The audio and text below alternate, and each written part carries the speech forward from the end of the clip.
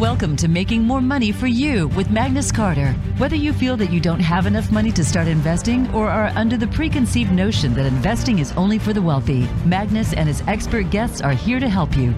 Now here is your host, Magnus Carter. Hi, everybody. Welcome to the show. I'm Magnus Carter. You're on the Making More Money for You show. This week is going to be a show that I'm actually very interested in.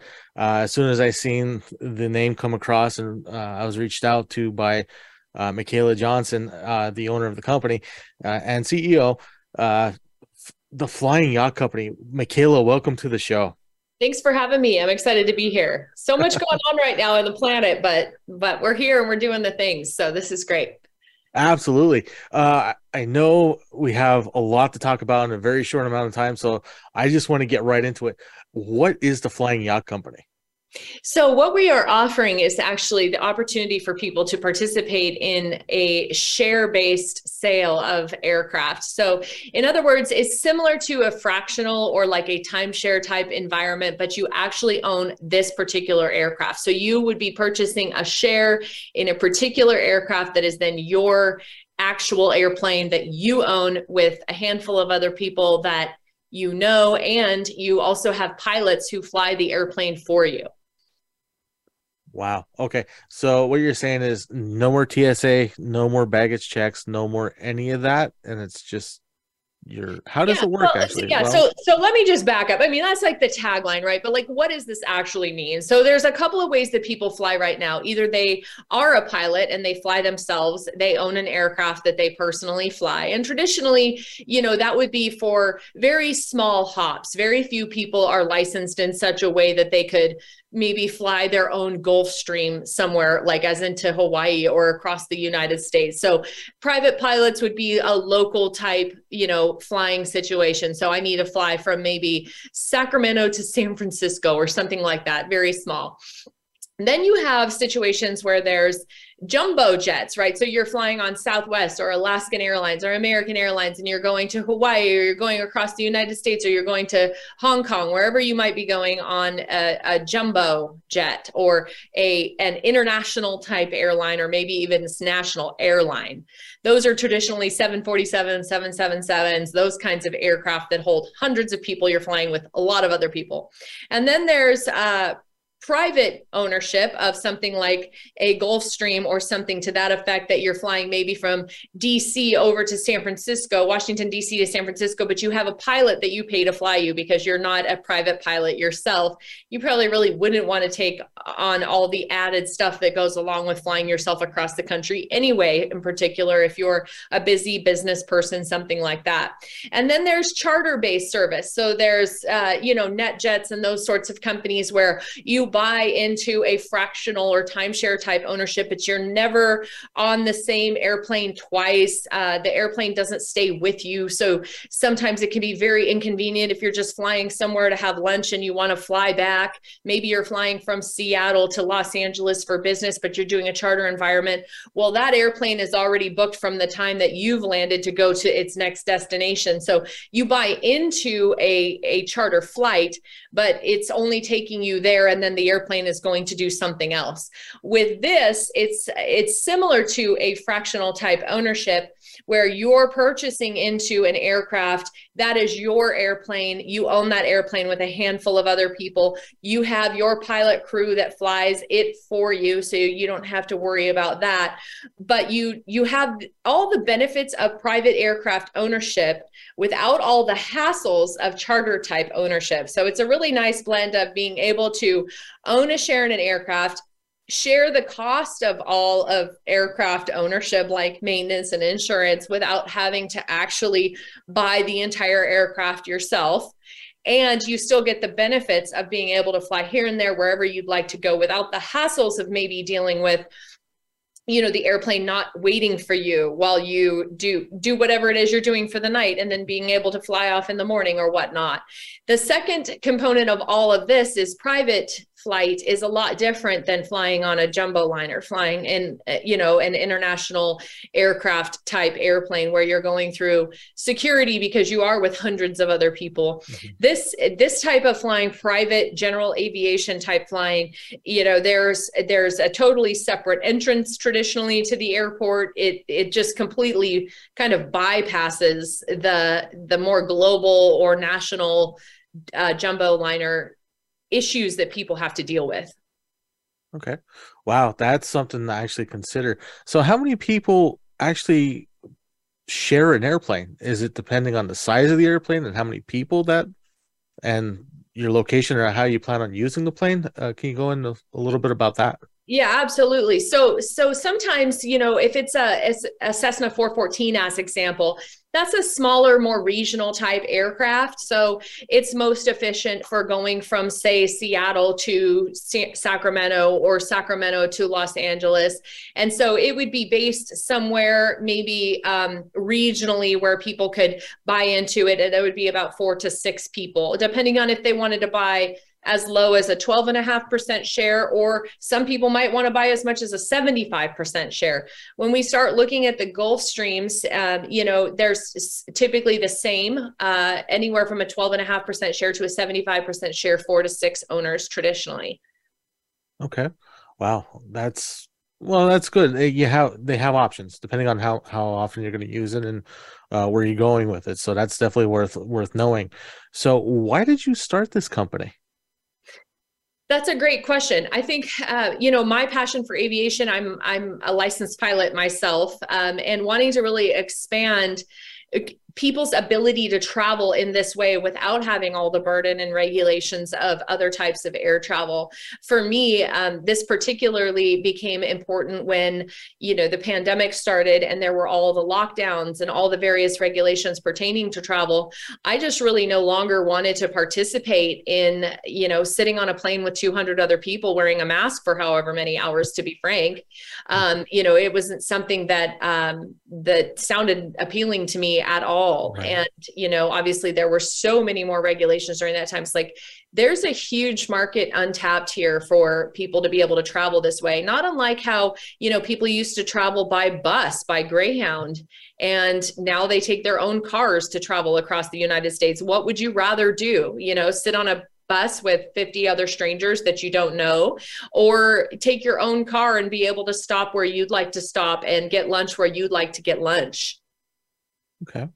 Yeah, I flew a lot during the pandemic, so I hated that whole thing.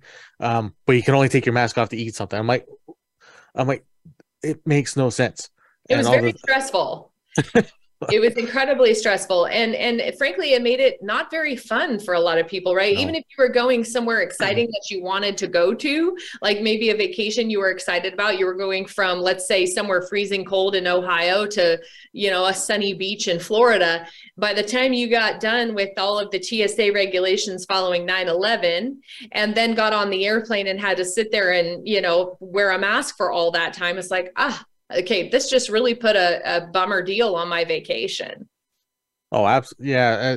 And constantly under suspect, if you will, just because you bought it, because you bought a ticket and you're leaving your home. That's basically what I felt it as anywhere I went and how often I traveled. I was gone pretty much 80% of the time. And I'm sure you as a pilot are doing the same. Yeah, I mean, I had the definite benefit of flying myself places. And I think that I had a lot of people reaching out to me that were saying, gosh, I so wish that I could be doing that. I so wish I didn't have to deal with all of the stuff just to get from from point A to point B kind of a thing. And they would say things like, it's so cool that you can fly yourself there, but I would never be a pilot. And so here's all of these, this population of people that don't want to take on the stress and burden of flying themselves. Maybe they even have a little bit of a fear of flying, but they don't want to have to, fall prey and victim to kind of the mass population situation either. And so that's really where this idea kind of came from. Okay. Well, I know the why you decided to do it, but what makes now the perfect time to do this? Oh, I think that people in general are realizing that life's too short to be cattle herded and controlled. And they certainly want to take advantage of being able to utilize their financial resources in ways that benefit them. This market is really for the business owner that's traveling quite frequently and has the extra cash to be able to do this. So, if you're flying once a year, this is probably not for you. If you're someone who goes, from Sacramento to Los Angeles one time a year, you're spending $200 on a Southwest flight and just toughing it out for an hour and 45 minutes is probably going to be the most financially sound. But for people that are really looking to, invest in something that brings them happiness and joy and has a lot of flexibility, and also oftentimes without, legally not saying anything here, also can be a great business write-off for them. This is something that makes a lot of sense. Why now? Why not? I mean, truly, why not? I think that, there's always ways to improve. And this is something that isn't really that we know of, aside from I have a business partner on the East Coast, but this is something that's not really being done a whole lot yet. So we're excited about that. Yes, it took me when I looked up the flying yacht, I see all these boat pictures, and then you put that little CO after it, the company. Oh, it's like, oh, there it is. This is exactly what I was looking for. So a little confusion on my part, but I agree. It looks luxurious, and I'm like, I want to start now, honestly. Right. And I think, when we came up with the name, the Flying Yacht Company, that was kind of the idea, is that, you think of a yacht as something that's very exclusive and very elite, and something that only a handful of people have access to. And we're kind of creating a situation where multiple people can participate and share costs of a jet or an aircraft that's maybe not a jet, like a Cessna 414 or a 340, and really get to enjoy the benefits. And, our pilots are commercially rated pilots who oftentimes have retired out of the airlines or just no longer want to work for the airlines. So the primary pilots on the West Coast are former American Airlines employees, that sort of thing. So certainly highly skilled pilots that also don't want to be in the kind of rat race of global and international jumbo travel. Okay. Well, that makes a lot of sense, because there's pilots everywhere. You have people honestly, you have people exiting the Air Force. You have retirements, people constantly changing. It's hard to figure out what airline is going to be in business tomorrow when you actually book something. Yeah. I mean, there's certainly been a lot of changes in the last couple of years. We've seen a lot of stuff with even this past winter, what was it with Southwest and all the canceled flights due to the weather. And then we've had some issues pertaining to, shutdowns surrounding electronics and avionics and various different things that, the FAA regulates. And that, affects all pilots, no matter who you are and what you fly. But certainly, the private air travel industry is very untapped in terms of having people be able to fly from place to place and enjoy what air travel is really all about, without having to deal with some of these extensive regulations when you're putting 200 and some odd people on an aircraft together. Yeah, 200. Honestly, flying during the pandemic, it was nice because you had that extra room. You feel like a sardine in those things anymore. It's like, I swear it's a larger plane, but everything's getting tighter. Oh yeah. I mean, when that type of air travel first arrived, you saw that the flight attendant was somebody who was really there to serve you as a customer. And it was a very luxurious, elite experience when it first started. And there was a ton of room between the seats. And now it's probably, with the cost of fuel, it's become how many people from a weight and balance standpoint can we shove on this aircraft? How many Amazon packages can we plug in between every other crevice and corner to make this the most profitable thing on the planet? And, that's something that when you own your own aircraft, you're not having to deal with. Wow. I didn't even think that, put that part of it in because they limit you per baggage that you're allowed on, and until you start paying for that, of course. That they would actually outsource to Amazon. I really never realized that. And, FedEx and UPS and all of those guys are the main package movers. Although I think Amazon does have their own aircraft at this point as well, which makes sense. But certainly, the underbelly of that airplane that you're flying in, that big jumbo liner, is definitely filled with things that need to go from point A to point B. That is not just the passenger's luggage. Fair enough. And that's why we don't see everything that comes out. They want you off the plane as soon as possible, so you don't see what's coming off the package. So that kind of makes sense, and get you off into your other flight, because they're usually running a little behind schedule anyway. Yes, picture with this, when you have your own aircraft, right? You pull up to the regional airport, you pull right up to your aircraft.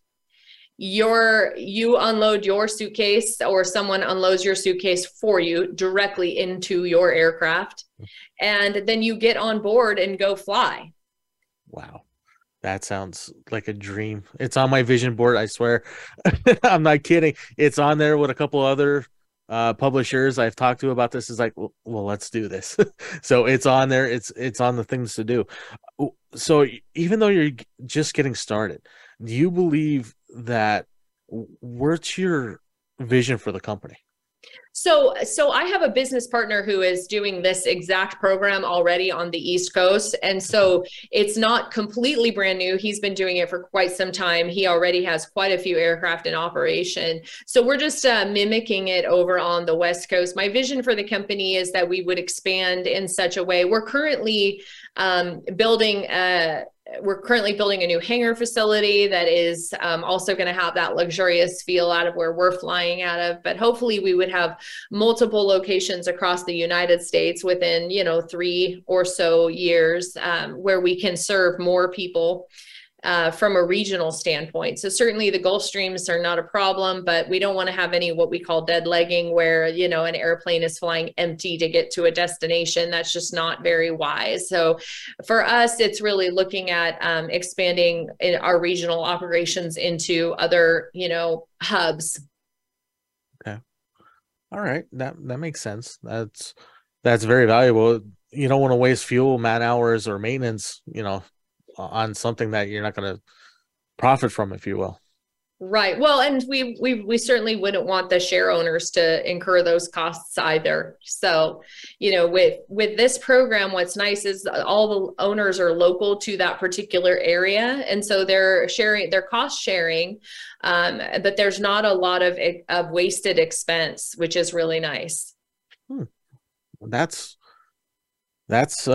something you don't really hear too much of when investing in things, which is.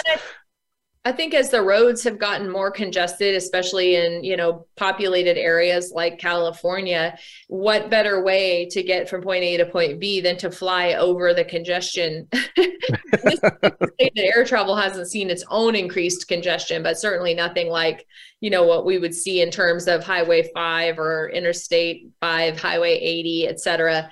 I mean, trying to get across the state of California, you used to be able to do it minute for minute, 60 miles an hour for 60 minutes, kind of a thing. Not now. Oh, no, you're lucky if you get 5 feet in 10 minutes. Honestly. Just to go from San Diego to Los Angeles, right? So how great to be able to jump in your aircraft and be there in, a fraction of the time that it would take you to drive. Oh, absolutely. I feel the same way. I'm on the East Coast. I'm in the middle of Pennsylvania, so getting to Jersey or Virginia or something, an hour flight, where do I sign? Yeah. Honestly. Right, exactly. So, well, I know we're almost out of time, because I know you have other engagements, and I don't want to hold you from them. But I do have 2 quick questions for you. Of course. I've got a few minutes, so I was able to push out my 1:30. Yeah. Oh, okay. That's even better. Yeah. One question I do have for you. The knowledge that you have now, what would you go back and tell yourself when you just started even thinking about this, now, from your knowledge right now? To be patient. Patience is a virtue, and it's not one that I was born with.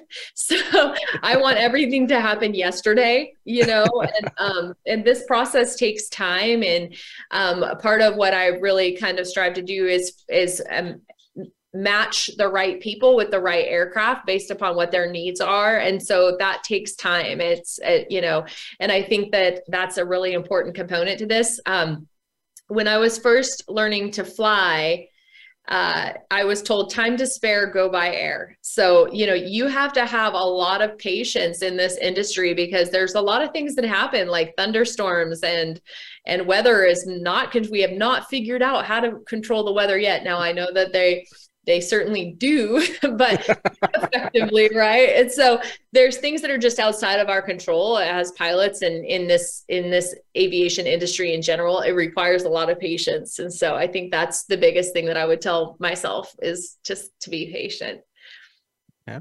Well, that is good advice no matter what industry you're in or where you're at in life.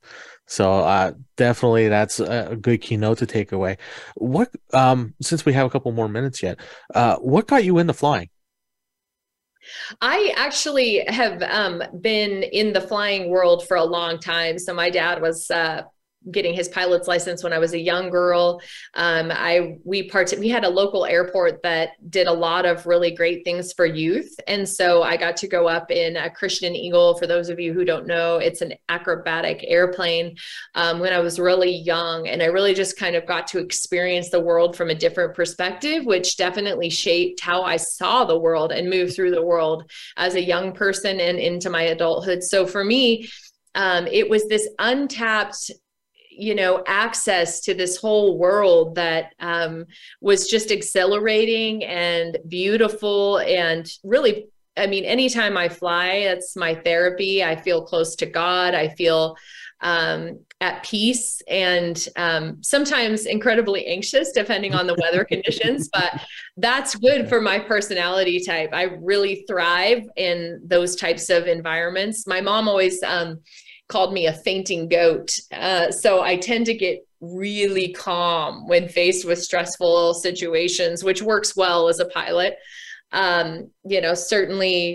Certainly always learning. And that is, there's always something I take from every flight I've ever done as a life learning lesson, either to make me a better pilot and, or to just, make me a better person, really. So I think that one thing that I love about the world of aviation is that there's so many people who are willing to share their knowledge and experience. And this has been true too for this particular corporation. I've taken a lot of advice from my business partners and, their experience in what they do and that they do it well, and learning from them.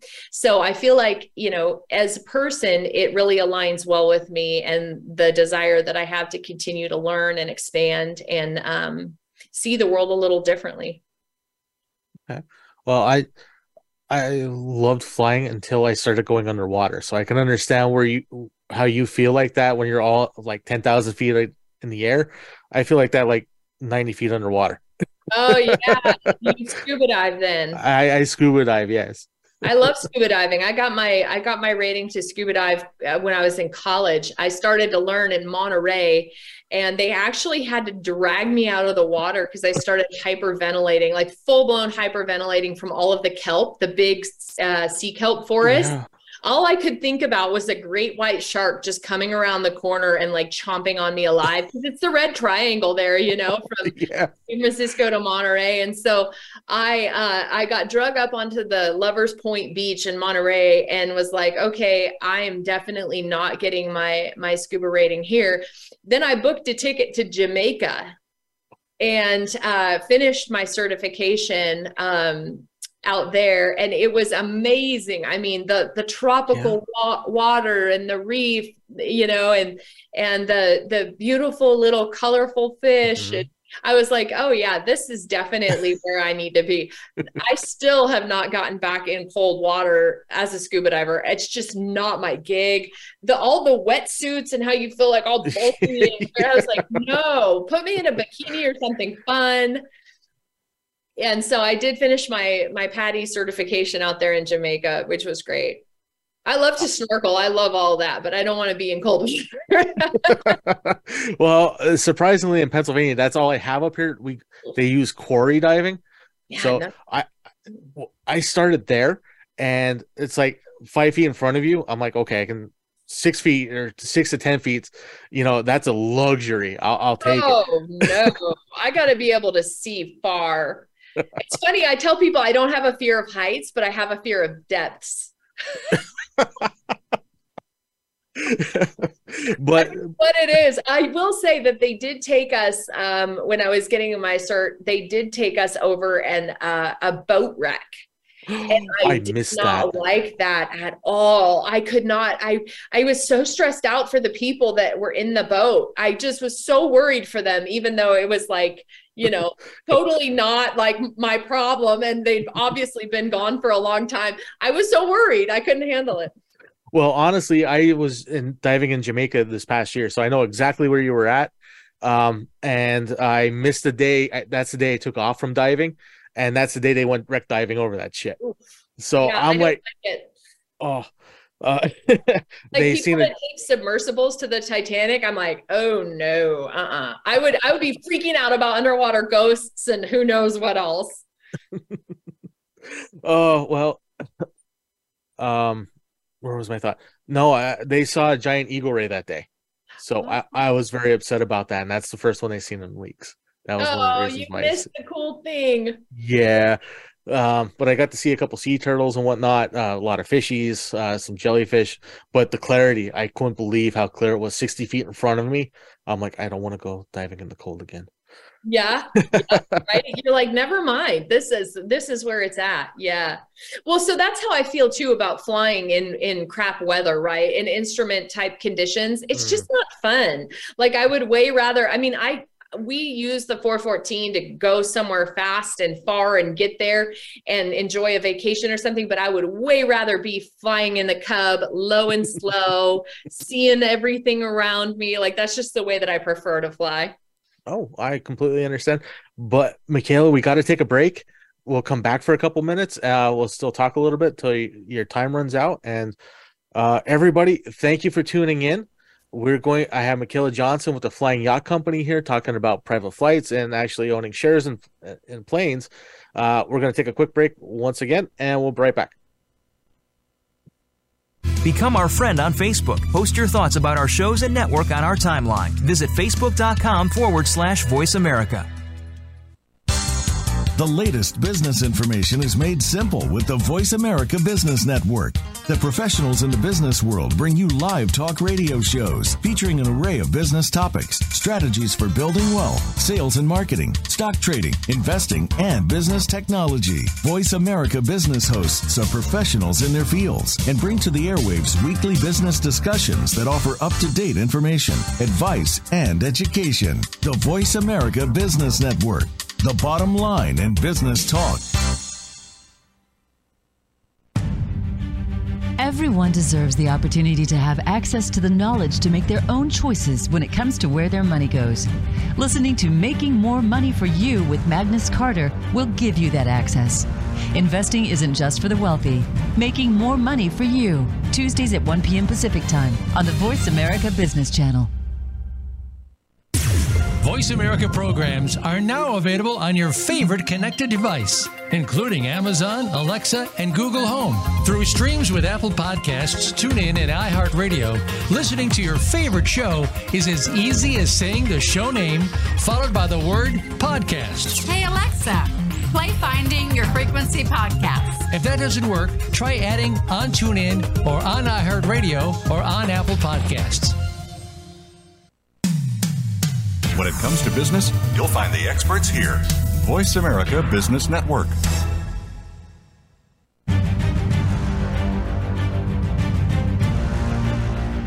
You're listening to Making More Money for You with Magnus Carter. If you have any questions for Magnus or his guests, join us on the show at 866-472-5789.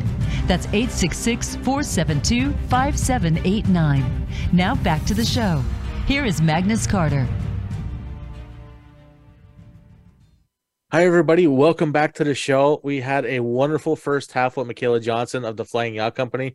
If you missed any bit of that conversation and you're interested in learning how you can actually own shares in a private jet where you actually get to dictate when you go and when when you fly and when you don't fly. Definitely hit the button later tonight when it goes on streaming. But for right now, Michaela, welcome back to the show. Thanks for having me back. Well, since we have more time, one thing I wanted to get to do is, can you give us a little bit of your background? Because we totally, literally flew right past that to get to that to the meat and potatoes, if you will. So let's go back and let's fill the listeners in on how the company started, a little bit about yourself. I know we talked a little bit about what got you into flying, but let's learn more about you. So I'm kind of one of those people that's forever learning, forever seeking. I get bored easily, so I tend to take on new projects with gusto, and then kind of halfway, into them go, wow, how did I manage to take this on while doing all these other things? But I think that that's just entrepreneurs in general, right? That's business-minded people. I mean, we can look at Elon Musk and how many different projects that he has. At some point, I stopped asking myself when I was young, what do you want to be when you grow up? And I started asking myself, what are all the things you want to experience? And that really opened my world to, being a yes person, and then also not being afraid to cut bait and run when things weren't fitting anymore. And I think that that's a really important part of just growth mindset in general. So I'm actually a licensed psychotherapist, currently in my doctoral program. For a PhD. So I, have this whole career in that way. A lot of people know me as a self-help author. I have a couple of best-selling books. One of them is called Growth Mindset.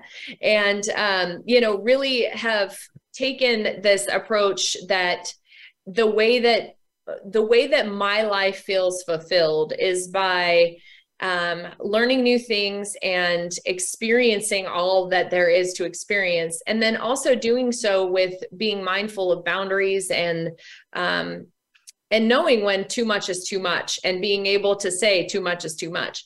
And so for me, this kind of open door arrived in the world of aviation, that again, I am a business person. I'm business minded. I saw potential, and I had the ability to be able to invest in this world and see where it would go. And I've been pleasantly surprised at how well it's doing so rapidly. And I think that, not everything that I've said yes to and everything that I've attempted and tried has had that same effect. There have definitely been things where, it sounded like a cool gig and I was willing to try it out. And then I went, oh, what didn't quite go how I thought it was going to go.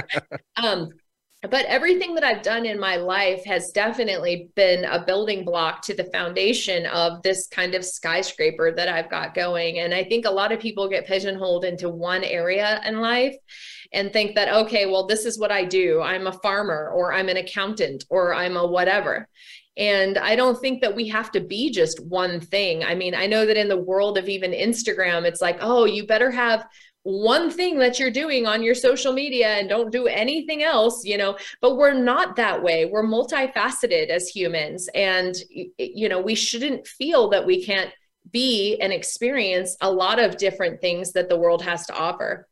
So for me, aviation is one part of who I am, and a psychologist is another part of who I am. And I'm also a mom, and I have all these other hats that I wear and various different looks that I put on when I go outside. And I think that we all do. And so it's really finding what you enjoy the most and what brings you the most happiness, and also what makes the most sense, either financially, physically, emotionally. Okay.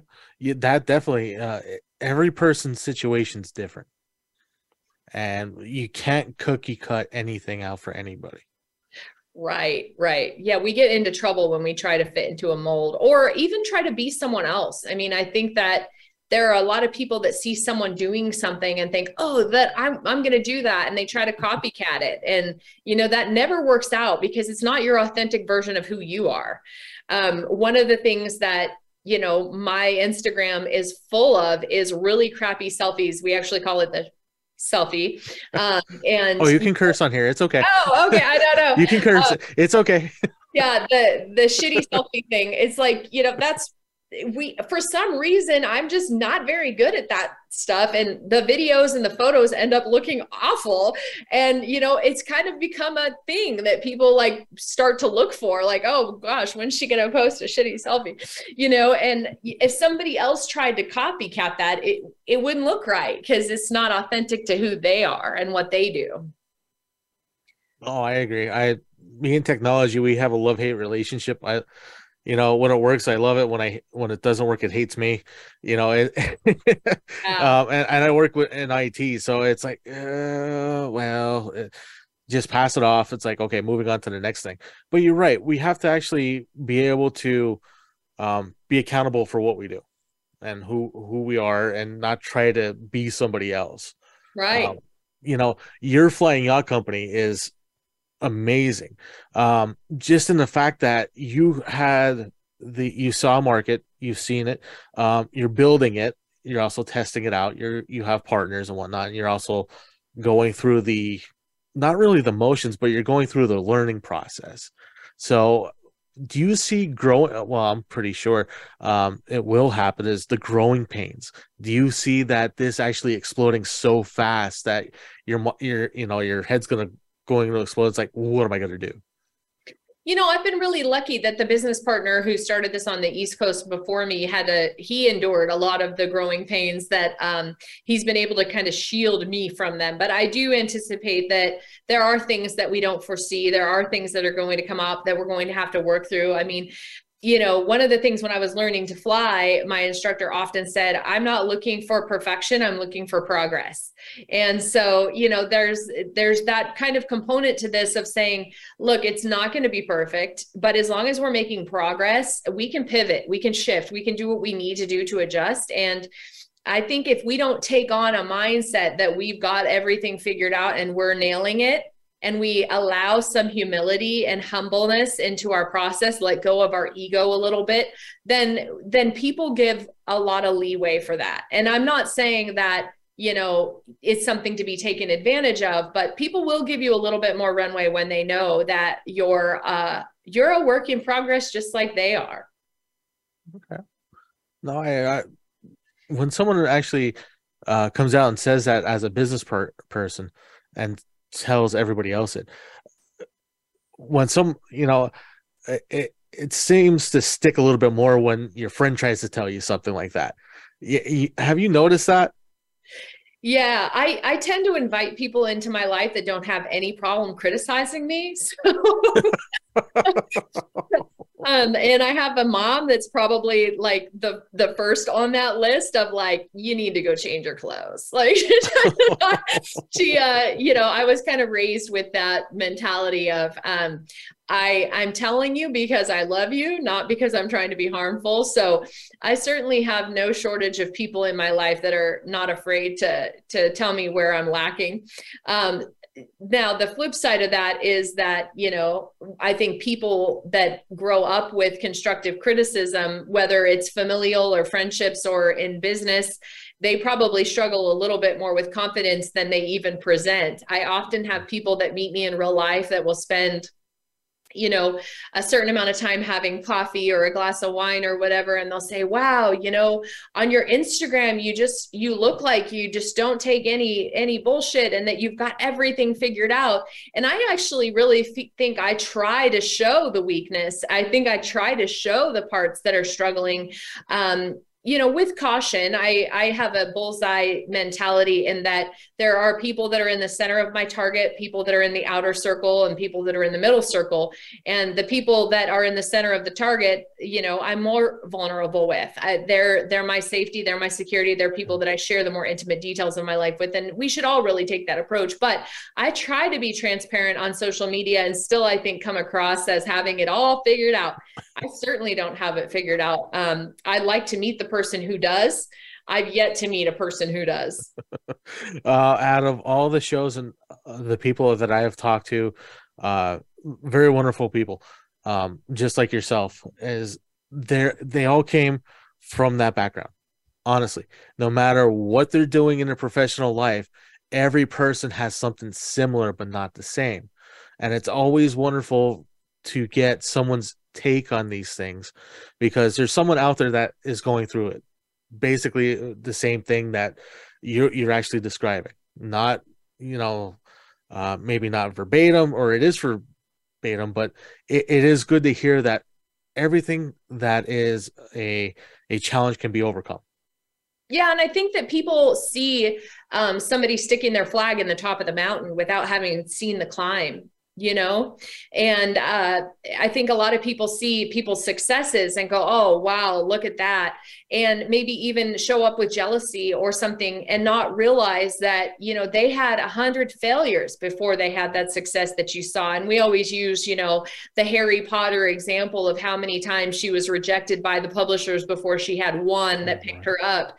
But the truth of the matter is, for every success story, for every person that you see absolutely slaying it, they had a whole lot of failures before that. They had a whole lot of nights where they were wondering if they were going to make their rent or pay their, whatever bill that was due the next day. Because to get to that, it takes a certain element of risk. And, I like to say that I'm a calculated risk person. I'm certainly not going to be, balls out unintentionally dumb about things, but I also have to take a certain amount of risk to be able to get to where I want to go. And with risk comes inherent fear, and comes, the unknowing. And I think that that's what sets certain people apart from others, is being able to take that risk and being willing to go out on a limb and know that you got to have a plan B and a plan C, because sometimes plan A is just not going to work out. I agree to a point with you on that. I'd rather go full bore on plan A, and then, okay, this isn't working. Now it's time to go somewhere else and then come up with plan B. That's my personal thing. I like what you're saying, and I think I agree with you, but where I see people get into a real mess is when they don't have an exit strategy. And I'm not saying we lead with an exit strategy, right? We don't lead with, I'm going to fail, this isn't going to work out, because sure enough, you tell yourself that story, that will be your story, that will be your truth. But having an exit strategy is at least, let's just use in pilot terms, since we're talking flying things, right? There's a reason that we have a backup airport. There's a reason that we have, a plan B in the event that our plan A is 36 knot crosswinds or thunderstorms right over the runway. You only have so much fuel on board. What's your backup plan going to be? And what's your plan for the backup plan going to be? Where are you going to put that airplane down in the event that you can't land where you intended to? Because all things that go up must come down. That's just Newton's law of gravity. Okay. So, I mean, we don't go with the intention of like, I'm not going to make it to where I'm going. We go with the intention that we're going to land and everything's going to be absolutely fine, and we're going to go about our day. But we have in the back of our mind that plan B. And I think that a good business strategy is to have that exit strategy, that plan B, in the event of a total crisis or emergency. Oh, I agree. Definitely agree with you on those topics as well. I actually was a co-writer in a book, and I talked about failure like that. When's a good time to find it? Okay, how much loss am I going to have? How much is acceptable? How much do I go all the way? Where do I go from here? So it has to do with more or less life, because I'm sure you had other business adventures before getting into this that you had to do the exact same thinking for. And yeah, I definitely have had my fair share of things that have not panned out, at least not how I planned them to. But to go back to the earlier point, all of these things become part of our experience and part of our foundation and part of what we take to the next thing that we do. It's, are you repeating the same mistakes over and over? And, are you seeing the lessons in these experiences and being able to apply them as you continue? And I think that's the most important thing. I just said to my son the other day, what doesn't kill us makes us stronger. And so you can look at something as, a terminal problem that that leads you to this space of depression, or you can take from it what you need to take from it and move on and move forward. And, you know, we can really get stuck in these fear-based, impossible scenarios when we don't allow ourselves to move through them. Okay. Well, speaking of that, what's a very valuable lesson that helps you launch the Flying Yacht Company? That's a great question. And I feel like that's something I would want to do some justice to and give myself a little bit of thought to process. But I think at the end of the day, for me, anytime that we have an opportunity to approach something that gives us a little bit of challenge is going to better us. And for me, this was that. This was a little bit outside of my comfort zone, just enough outside of my comfort zone that it was going to put me in a situation to take a risk on myself. And the reward and the benefits would be exponential, or they'd be catastrophic. But, you know, that's a risk I was willing to endure. And I think that that's something that that is good to do at times. But that's a question that I would really want in advance of an interview. You know, I think sometimes I've been on TV, I don't know, probably 100 times in the past 5 years. And every once in a while, somebody tosses me a question that I know I have to answer on the spot, right? But really, these are things where I would say, I don't know, let me get back to you on that. And I think that this is an important thing that people should really take away in general. And I tell this to my clients all the time. You should not, and this is no fault to you, I'm just saying in general, we should feel empowered to be able to say, that's something important that I want to digest, I really want to think about, and I want to do justice to. And in order for me to do that, I'm going to need to circle back. I'm going to need to get back to you on that. And this is great for couples too, right? Like relationships in general. Take time if it sits with you in a way that you feel you need to honor it. And this is a question that I'm going to reflect on far after our interview today and go, you know, hindsight's, here's how I'd answer that. Given a little bit of time to digest it and really think about that and do some work with myself, I would probably answer it a little differently than I did today. Okay. Well, how about this? Since you want some time to digest, which I completely understand, because this interview has been wonderful, great content and whatnot. Post it on your social and tag me in it. I love that. I love that. So toss me the question one more time, or I can replay it back. Okay. Well, basically is what lesson from your previous things helped you determine and make you the person that you are today? Okay. The lesson you take with you. Okay. I like that. I'm going to digest it and I'm going to really think about that. And I will, I'll post it to my Instagram and tag you in it. Okay. I like that. I'm interested. I did start following you in the Flying Yacht Company, so I'm there. Awesome.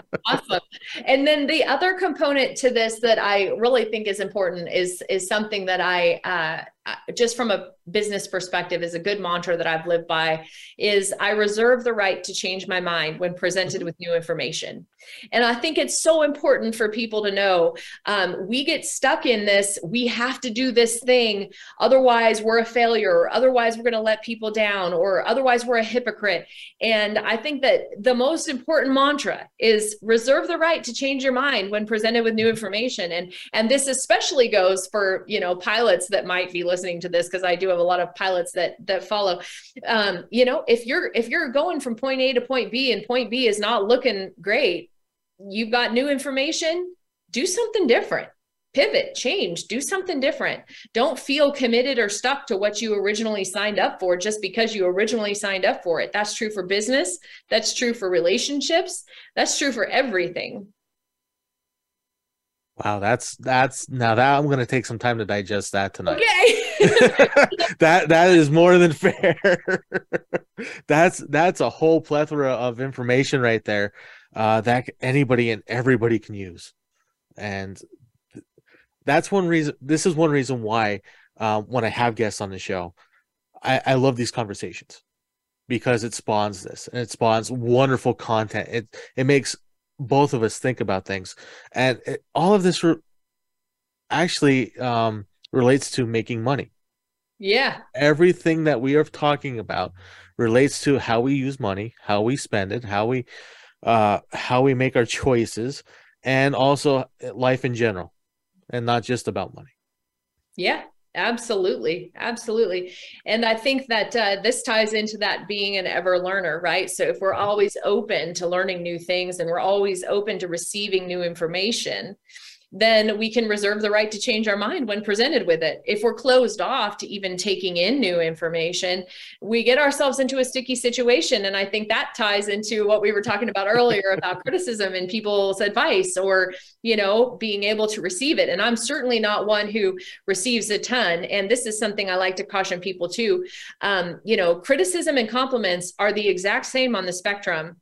So they both need to have discernment, right? So a compliment and a criticism, take them both as something you need to discern and decide whether it's beneficial to you or not. Okay. Wow. That is very awesome advice. We're at the close of the show, Michaela. I can't believe it. How can the listeners here and all over the world that's listening to this now or in the future get a hold of you and find out more about you and the Flying Yacht Company? Yeah, send me an email today, hello@flyingyachtcompany.com, hello@flyingyachtcompany.com, or visit our website. Oh, fantastic. Michaela, it has been a wonderful show with you. I'm not going to lie. Learning about you and the company. Thank you for your time. And this is the show for the day, for this week, guys. I know St. Patrick's Day is coming up. Be safe out there. Don't drink too much of the green beer. If you do, get a designated driver or a designated pilot. Either which way, depending on where you're going. And next week, we're going to come back and talk with angel investors. Have a great week.